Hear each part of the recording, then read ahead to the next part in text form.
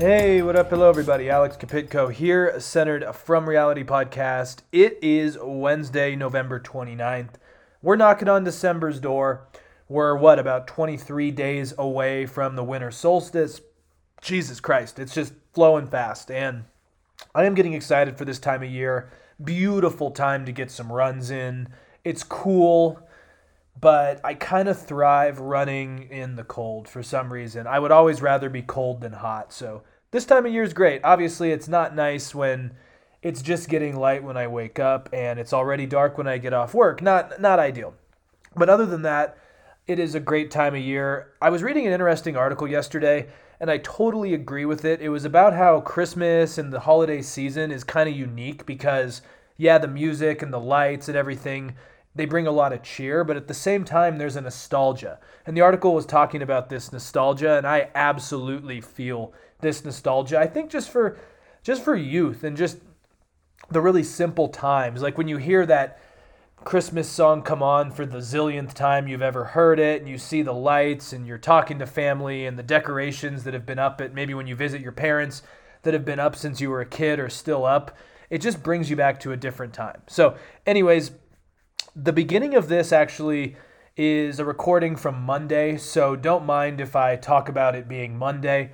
I was going to put the beginning of this out on Monday, but got super busy and wasn't able to record the rest of it. So I'm going to start with this clip, and then we're going to talk about a foiled assassination in the United States that could have been potentially done by the Indian government. And then I also want to talk about the most expensive cities in the world. I did this last year around this time, and I want to do an update because there are some interesting trends in it. Places, by the way, little spoiler, have gotten more expensive, but also some of the places that used to be doing well are declining, and I think it's showing us some interesting global trends. So we'll talk about that at the end. But first, here's my thoughts on Thanksgiving, which is obviously we're getting a little bit past that, but whatever. And then also my thoughts on kind of the ephemeral nature of progress and change, and yeah, just some thoughts I came when I was doing one of my half marathons last weekend. So here we go. Yeah, I hope you had a great long weekend. Obviously, we had Thanksgiving. We had Black Friday. Today is Cyber Monday. All of my least favorite things. Well, Thanksgiving's okay, but Cyber Monday, Black Friday. Soon we're going to have like Looting Tuesday or Chaos Wednesday.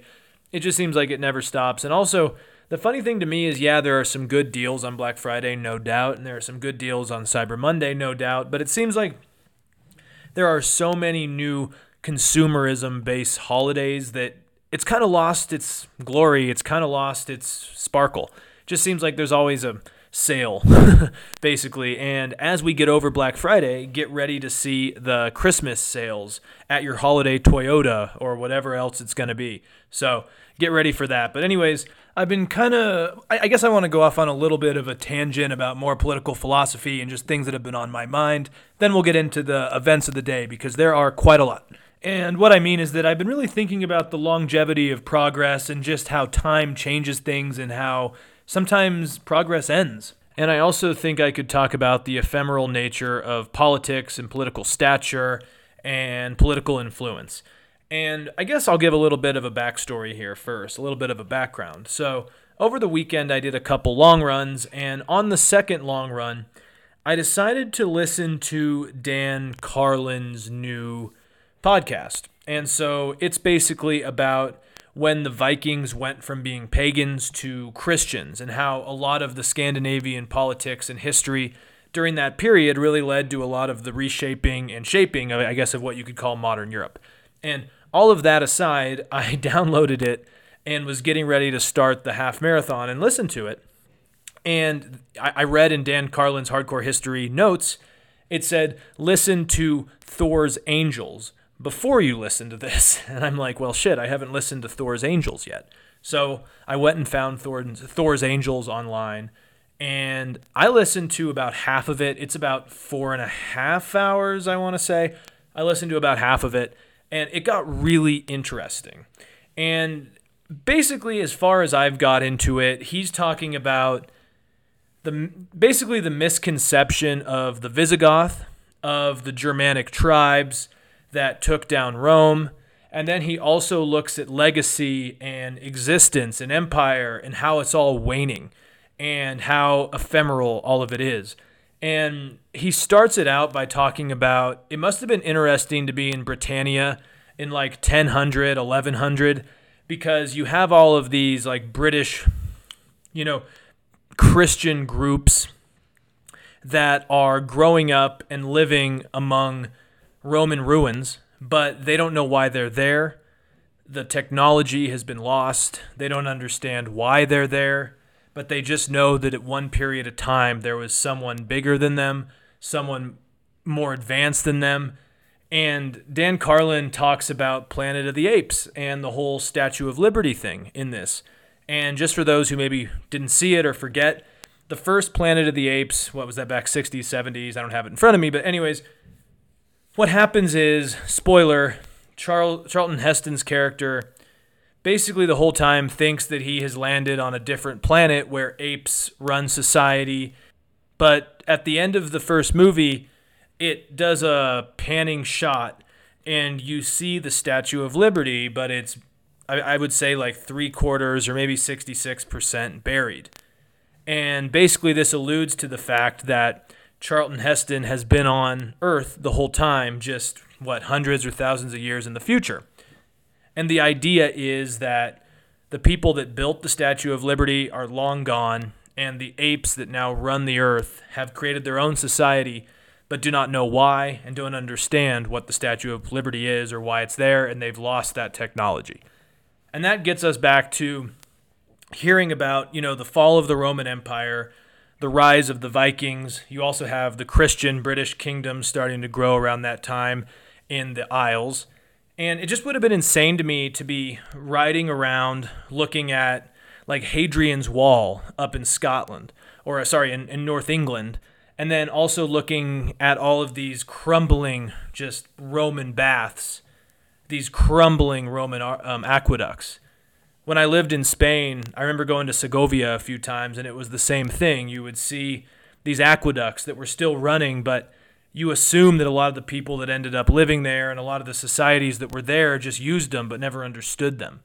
And I guess, long story short, I thought I was going to go on the run and listen to this podcast, and I'm not even brushing into the other stuff about the Visigoths and the Germanic tribes and how they were misunderstood and actually quite respectful when they sacked Rome, but that's probably, you should just listen to Dan Carlin for that. But anyways, I'm on this run, and basically I spent the rest of it, I actually turned off the podcast halfway through and just started thinking about legacy and existence and impact and just how crazy it and reversible progress and technology and just existence can be, and how forgettable prosperity can be after a few generations. And it brings me to the poem Ozymandias by Percy Bysshe Shelley.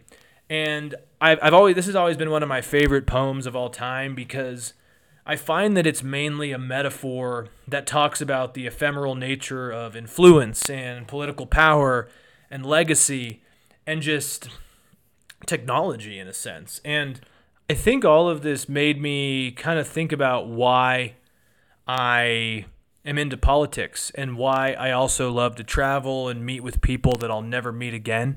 And it made me just think about the ephemeral nature of why I'm passionate about the things I do. So I'm going to read really quick Ozymandias. It's pretty short. And then I want to get into my thoughts on ephemeral nature and maybe why a lot of people that thrive in ephemeral moments maybe want to work in politics. And I guess I should also say this, is that for those that are like, Alex, what the hell does ephemeral mean? It's something that lasts for a very short time. Transitory, fleeting, passing, short-lived, momentary. For me, it's basically that night when you're in a foreign city with people that you'll never meet again. All of you are having some drinks and talking, and you're just vibing off of the conversation, knowing that the conversation you're having is never going to reoccur. It's never going to be recited. And when you all wake up in the morning, you're going in different directions. That's to me what an ephemeral moment is. Anyways, I will read Ozymandias. Here it goes. I met a traveler from an antique land who said, "Too vast and drunkless legs of stone stand in the desert. Near them on the sand, half sunk, a shattered visage lies, whose frown and wrinkled lip and sneer of cold command tell that its sculptor well those passions read, which yet survive, stamped on these lifeless things, the hand that mocked them, and the heart that fed. And on the pedestal these words appear: My name is Ozymandias, King of Kings. Look at my works, ye mighty in despair. Nothing beside remains. Round the decay of that colossal wreck, boundless and bare, the lone and level sands stretch far away. Again, this is just a very interesting piece.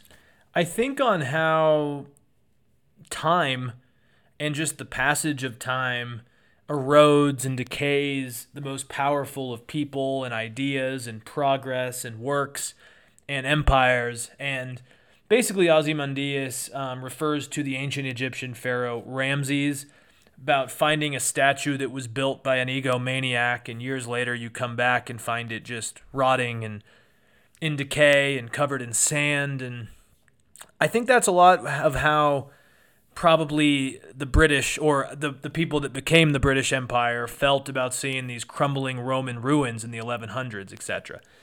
And anyways, I've written a lot on my own, and whether it's in my journal or in my Instagram posts or when I talk to friends or in this book I'm slowly writing that one day I hope to publish, I talk about how I thrive in the ephemeral moments, those fleeting moments, those transitory moments where you feel like there's nothing to lose but everything to gain, and you want to just soak in the moment because you know it's not going to last forever. And I wonder if that's kind of why certain people flourish in politics. You understand that you're in a room with people that you'll never meet again. You understand that you just need to woo them and talk about a specific issue, whether it's passing a bill or getting them to support you. You know that it's all fleeting, and you have a moment to do it, and that moment can't be over quick enough for you or the other person involved. And I think it makes sense where a lot of politics involves transitory change, trying to find momentary progress, or trying to appease a voting base, or trying to woo donors. All of these things are ephemeral at the end of the day. And even if you have a lasting impact, it only lasts until something else changes it. I even think about the power of someone like Obama, who makes signs the Paris agreements with many countries in the world to curb climate change, or him signing the Iran nuclear deal to limit them on, developing a nuclear weapon in exchange for lifting sanctions. Those were big deals. But then they change in a moment once a new president comes. It just makes me think about how progress is something transitory. And it also makes me think about how the people involved in it thrive in ephemeral moments, because even if the progress does become long-term, they're not always acting in that. So I don't know. I've just been thinking a lot about this recently, and I wanted to start this podcast with that. And sorry, it might be a little longer than you were expecting, but I think I'm a good source to talk about this, is because most of my years working abroad in Europe have been just vibing and thriving in these ephemeral moments. I love the fact that you come together with people, maybe in a bar or at a restaurant or at a club or just out on a street, and you connect with all these people, and you know that at the end of this, you're all friends, but you may never see each other again, and all this growth has happened, but for what? There's something just kind of mesmerizing about that. So anyways, I will stop my ranting for you guys.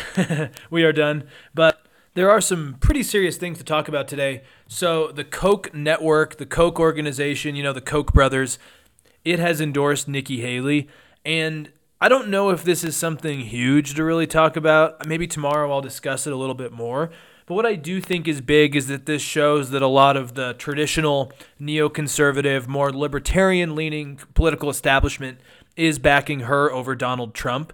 Now, if you're a traditional Republican or a traditional conservative or someone who believes in free markets and you're voting for Trump at this point, I think you should maybe take this as somewhat of a red flag, because what basically this tells me is that the traditional Republican movement the traditional cut taxes, pro-business, anti-regulation side of the party, kind of the more financial, fiscal, conservative Mitt Romney side, it is now saying that Nikki Haley is going to be better for that. And this is really, I think, the beginning of, or not even the beginning, but just the continuation of quite a big schism inside of the conservative right, because Trump is now literally, I think, representing a lot of the working class, more religious, evangelical, cultural conservatism, the nativism, the Christian nationalism, and Nikki Haley is now representing kind of the old guard, the Bush era, Romney era conservative. And this civil war, I think and I don't want to say civil war completely because obviously it's not like a violent civil war or anything, but this complete schism inside of the Republican Party, I think this is a very glaring example of it. And I do think the Koch Network and Koch Industries endorsing her, supporting her is a good thing for her because I think this could at least lead some of the more wealthy, traditional, older conservatives that are more worried about taxes than culture war issues. This might be able to drive them towards her. And as I've told you guys again and again and again, I am not a Nikki Haley guy, but I am sure a Nikki Haley guy if it's between her and Trump because pretty much every day Trump talks, I get more concerned about what would happen if he's reinstated or reelected as president. And so, yes, the Koch brothers, it is good for her because I think it's pretty clear now that she is not going to be some populist MAGA conservative. So she does need to consolidate kind of the neoliberal, neoconservative side, the corporate conservative class, the elite conservative class. And of course, Trump's going to attack her for this. Tucker Carlson's going to attack her for this. We all know it's going to happen, but it is a sign that at least if you're a fiscal conservative, you should probably vote for her. And maybe some people, the Wall Street Journal type of readers, maybe they'll take this seriously and kind of re-examine that if they were going to vote for Trump. And it is interesting for me to see that. And also staying on this for a minute, Mitt Romney gave a pretty interesting interview on one of the Sunday shows last weekend. And I don't have the clip here. I actually searched for like 30 minutes to find the clip. I could find the whole interview, but I wanted to get to a specific clip in it, and I've read the transcript, so I'll just talk about what he said. But Mitt Romney, I think, gave his most damning indictment of Trump and Vivek Ramaswamy. And he was on Norah O'Donnell's, a CBS show? Yeah, CBS show. And he basically said that any candidate of either party would be an upgrade over another term for former President Donald Trump. And to be completely honest, this is like him and Adam Kinzinger are the only two saying this type of shit. On Bill Maher 2 weeks ago, because there was a break last week, former Illinois Congressman Adam Kinzinger, who I'm a huge fan of, he said something similar. He said right now the Democrats need to win because the Republican Party isn't a healthy party and they don't believe in democracy, something I have said time and time again on this podcast. Me being on the center right, that is something I hold very truly. And Mitt Romney's the other guy doing this. And so he says that pretty much anyone would be an upgrade over Donald Trump. Now, then he goes, and I'm going to read this quote. The Hill has a good piece on it. It says, I'd be happy to support virtually any one of the Republicans, maybe not Vivek Ramaswamy, but the others that are running would be acceptable to me, and I'd be very happy to vote for them. The retiring senator said Friday in an interview with CBS's Norah O'Donnell. And then Romney goes on, and this is the interesting part, and this is something a lot of the other so-called never-Trumpers never say. Romney goes on to say something, I'd be happy to vote for a number of the Democrats too, he continued. It would be an upgrade, in my opinion, from Donald Trump and perhaps also from Joe Biden. And this is interesting to me. So and also it's not in here. He also says he loves Joe Biden, thinks he's a nice guy. Then he goes into how they disagree and he's too old. And I think this kind of centers around a lot of what Romney's book, A Reckoning, also talks about, is where he talks about how we need a new generation of leaders, which I absolutely agree with. But this to me is something I wish more of the like Larry Hogans and the Chris Sununus of New Hampshire were saying, is like not just that Trump is bad and they want someone else in the party, but also that the Democrats are probably a better option right now too. See, the thing is, if you're going to call Trump dangerous, then you probably have to say, at least for now, it's a good idea to just go for the other side, because at least they believe in accepting the results of an election, which to me is kind of an important thing in this experiment that we've been running for quite some time now. So anyways, the one thing that does bum me out here is that he doesn't mention people like Ron DeSantis, because I think Ron DeSantis in a lot of ways could be just as bad as Trump, but in different ways, I guess. So I kind of am detracting my previous statement, but basically, I mean, his views towards trans rights, gay rights, his war against Disney shows that he will always seem to pick the culture battle over just the sane battle, which is just like what he did in the Everglades, which was great, environmental change. Also, what he did during COVID, keeping schools open, great. Those type of things, good, but it shows to me that he would rather pick a culture war over a pragmatic issue. And so I just don't like the Don't Say Gay bill. I don't like the weaponization of trying to find illegal immigrants, which he was looking into back in May. I just find him to also be kind of petty. So I kind of wish Romney was like anyone but DeSantis, Trump, and Vivek.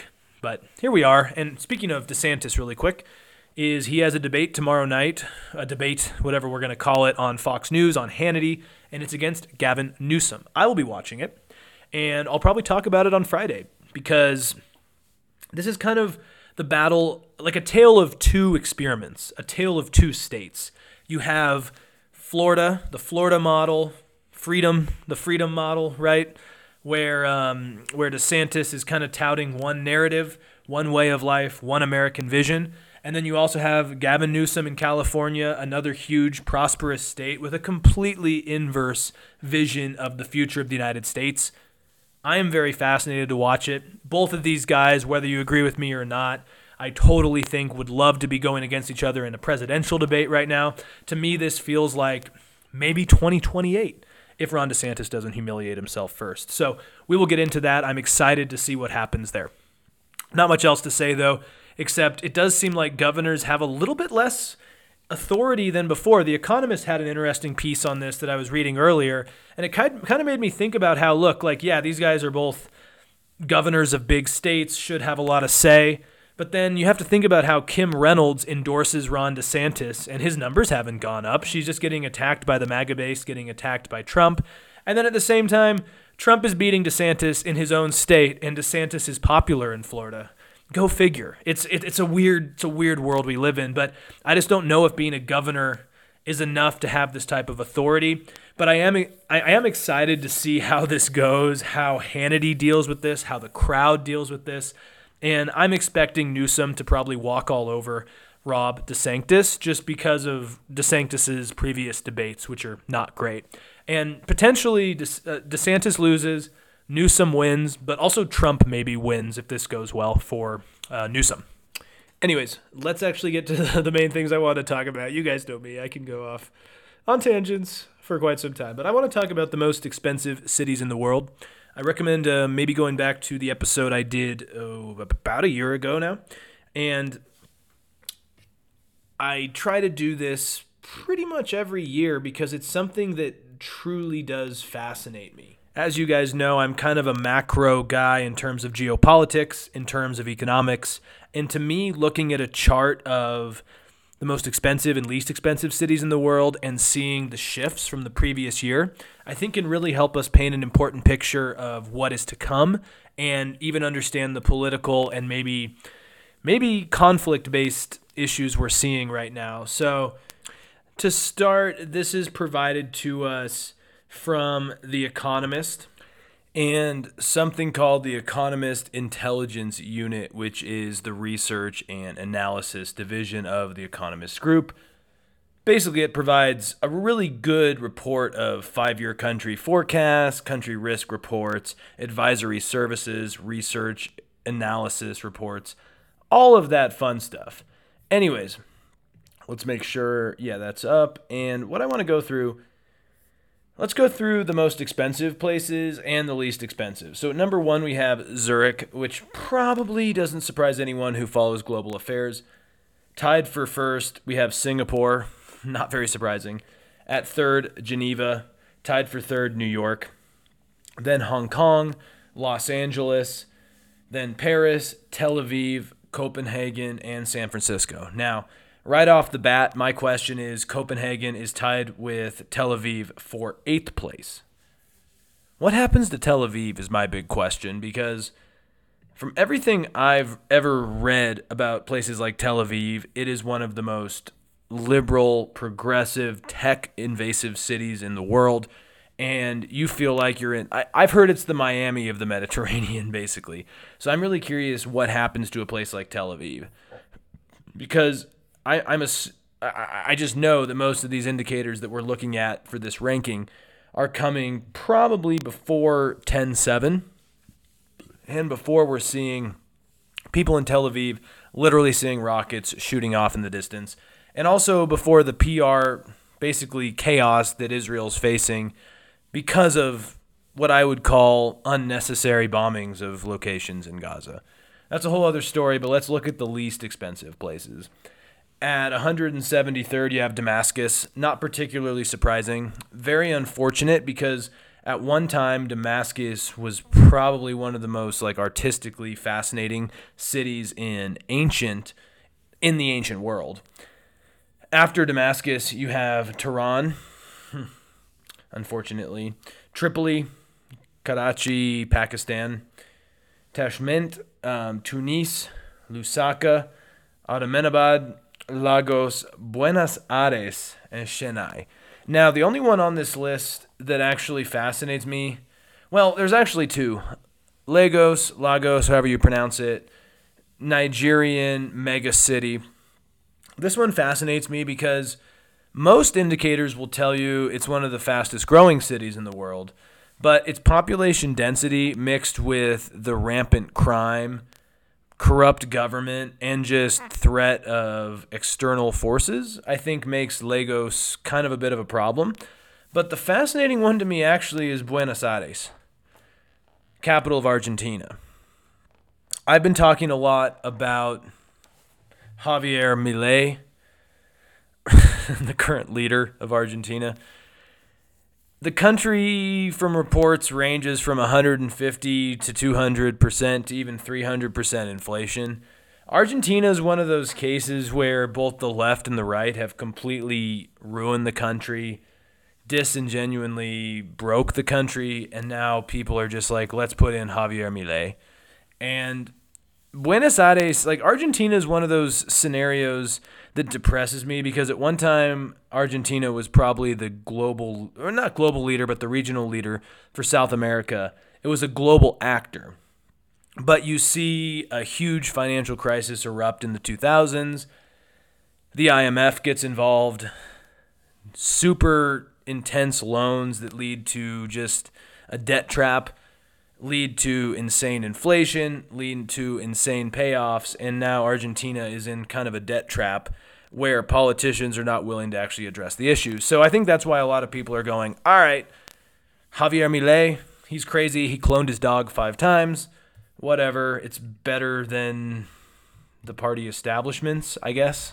And look, it's not really surprising that you see Damascus struggling based on Assad's just genocidal bombing and just quote-unquote war against rebels, which has led to hundreds of thousands dead, humanitarian nightmare. Again, I always ask people, you are so focused on Israel responding to 10-7, why aren't you focused on what Assad is doing to more than half of his population in Syria? But that's a whole other conversation for another day. But what I will say is that, again, Argentina, Buenos Aires, being in that bottom 10 is surprising to me. But I think it shows, I think actually, if you had to ask Alex, why did Javier Milei become the president of Argentina, I would say, look at that. Buenos Aires, which is, from every account I've read, a metropolitan, beautiful city, it's in the bottom 10, least expensive. That's because inflation has just destroyed Argentina, and people are desperate. From Mendoza to, Buenos Aires, people are desperate. So anyways, I'm going to read a little passage from The Economist that I think really sums up some interesting points here. It reads, the 3 biggest climbers in this ranking were Santiago de Querétaro and Aguascalientes in Mexico, and Costa Rica's capital, San Jose. Beijing was one of 4 Chinese cities among the 10 biggest decliners in the ranking. That reflects the depreciation of the renminbi and the faltering of China's recovery from the pandemic. Moscow and St. Petersburg fell the furthest, plummeting by 105 places to 142nd and by 74 places to 147th, respectively. The ruble collapsed against the dollar because of Western sanctions on Russian oil and high levels of military spending. Moscow and St. Petersburg also fascinate me. I would assume 5 years ago they would be in like the top 50, and now going to 142nd, 147th. Not particularly surprising, but kind of sad. In my opinion, invasion of Ukraine aside, St. Petersburg is a beautiful city. Moscow is a beautiful city. So much history there. And to me, it's a lot like Damascus in a sense of like these are historically amazing cities that have just been decimated by politics, decimated by nationalism, and decimated by the evil of humanity. And it's really sad to see. I mean, I am not, though, particularly surprised by Beijing, for example, or any Chinese cities because I've talked about this before, but the Chinese housing bubble is troubling. The amount of buildup, the Chinese economy, not great. And I do think that if we were to see a housing crisis that could lead to a global recession or any sort of global breakdown, it would be the mix of China's lockdowns with the pandemic mixed with China's attempted booming housing market with what we're seeing as a depreciated market at the same time. And yeah, Beijing, I think every indicator you could ever look at would show that China is not doing well. So, anyways, a year ago, I looked at this, and it seems mainly like the key cities are the same, though I will note San Francisco, as I recall, was at least in the top 10 or close. Not there now. Let's see, San Francisco, 86. Let's click on San Francisco. Yep, 86. Los Angeles, still doing okay. Still doing okay, but San Francisco, a huge drop. I'm also looking at, Vancouver, significant drop as well. Interesting stuff. And I think all of this is not particularly surprising when you think about El Nino coming. It began in June of last year, continues into this year. That could push up food prices in a lot of the global south and into the global north, obviously, because it's all connected. And also you look at the Israel-Hamas war, which hasn't directly spread across the Middle East, but it definitely could. We also look at economic constraints. We look at interest rates, which are unlikely to go down. We look at energy prices going up. Like, basically, the beautiful cities that can basically evade reality, they're going to stay on top. So let's go back to the top 10 for a second. Yeah, Zurich, Singapore, Geneva, those are the top 3. They can evade reality. New York is tied with Geneva for third. I'm curious what happens with New York going forward. My prediction is New York drops. My also prediction is Los Angeles, which is at 6th place. I see Los Angeles dropping. I see Tel Aviv dropping just because of the public image of Israel's conflict with Hamas. And Israel is kind of losing the culture war, whether you agree or not. That seems to be what's happening. I don't disagree with the main narrative, but I do think Israel could just send in a special force unit to fucking go in the tunnels, as I've said before, because siege warfare doesn't work. It turns the population against you. Israel, over time, is going to lose global support. They already are. If they wanted to just take out Hamas, they would send in their best to do so. They would not indiscriminately bomb Gaza. Anyways, Copenhagen, I think, still does okay. But it'll be interesting to see what happens. But the world is such a changing place. That's why once or twice a year, I like to look at the most expensive cities because I think it's a really interesting and fascinating indicator into what's happening around the world. Unfortunately, our bottom dwellers are kind of always similar ones. You look at Lagos, Ahmedabad, Tunis, Karachi, Tripoli, Tehran, Damascus. honestly beautiful places. I haven't been to any of those. I've been to parts of that. I've been to parts of the world that are near there, but generally speaking, it's just too bad because these are generally pretty cities that just don't get treated well and also just are seeing the brunt of globalization and of climate change. So we'll have to see, but this is my yearly checkup of the most expensive places.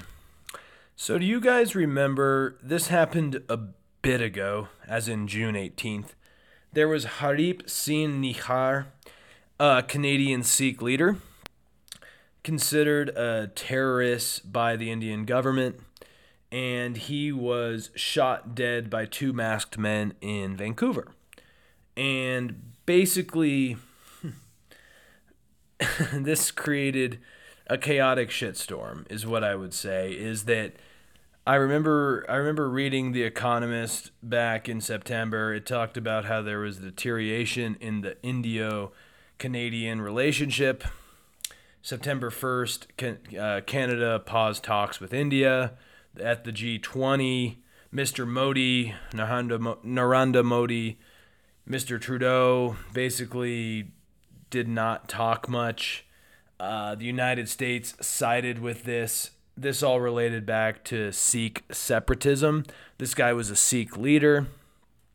Basically, there was a bloody insurgency in India in the 70s and 80s, and it was a pretty violent point between the Indian government and the Sikh minority inside of India.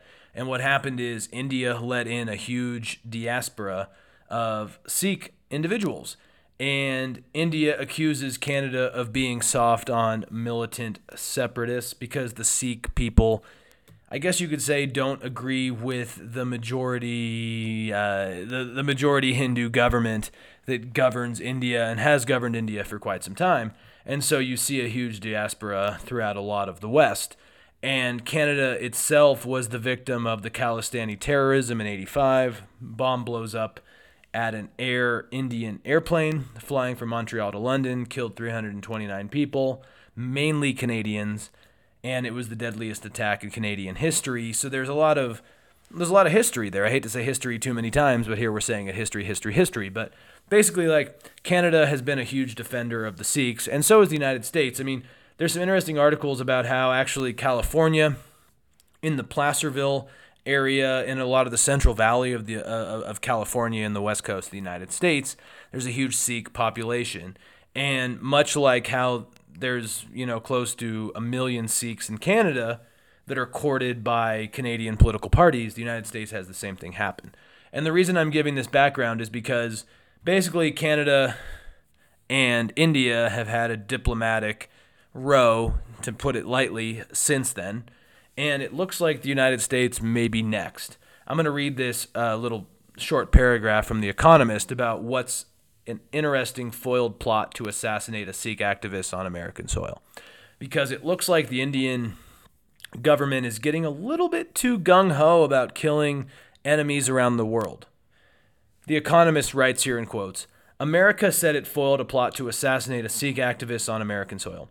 Federal prosecutors accuse Nikhil Gupta, an Indian national, of working with an Indian government official to hire a hitman.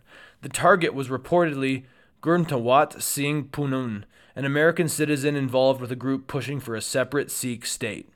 The accusation echoes one lobbied by Canada in September," which I talked about, and India denies. And this is something I talked about on that podcast, which I did on this, because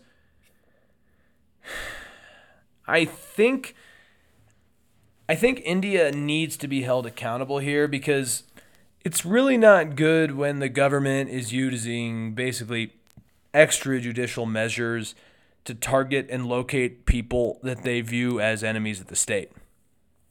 Countries protect asylum seekers, diaspora seekers, people that have fled state-sanctioned targeting for many reasons.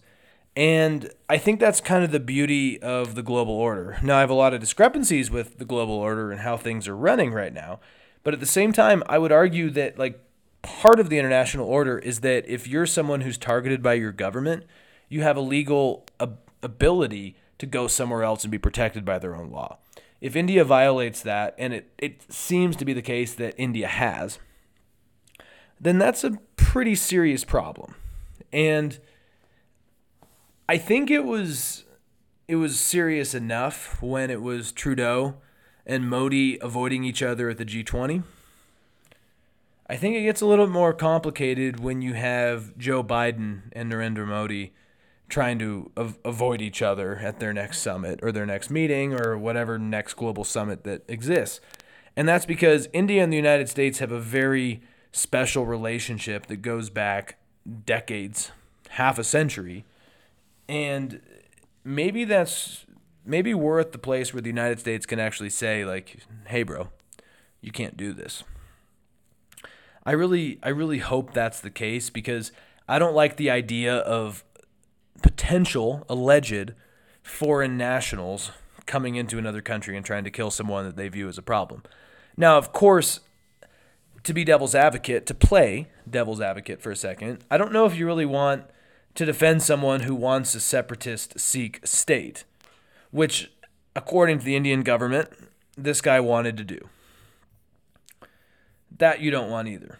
But all I have to say is you don't hear about a lot of Sikh extremism inside of the United States. But the Indian government does seem worried enough. And you do have the Research and Analysis Wing, the RAW, which is India's foreign intelligence arm, which is the candidate probably likely of carrying out the assassination in Vancouver back in September. And this was carved out of the Domestic Intelligence Bureau in 1968, apparently with help from the CIA. And the RAW has focused on usually gathering intelligence in Pakistan and China, other neighboring countries of India like Bangladesh. And it's been accused, suspected, whatever you want to say, of conducting black operations outside of that region to influence India's neighbors and to arrest its foes. But it is a bit of a stretch to see it actually getting this far west. And I don't think we want to see this go further, because it seems like the RAW is trying to emulate Israel's Mossad, which, if my listeners are familiar, famously does strikes at foes from far off distances. And it's really hard to find accountability from that far off. I mean, the international law is complicated. Just the proof of intent and just the proof in general of finding out who carries off long-distance attacks is very difficult. And I don't think we want this to be an accepted reality.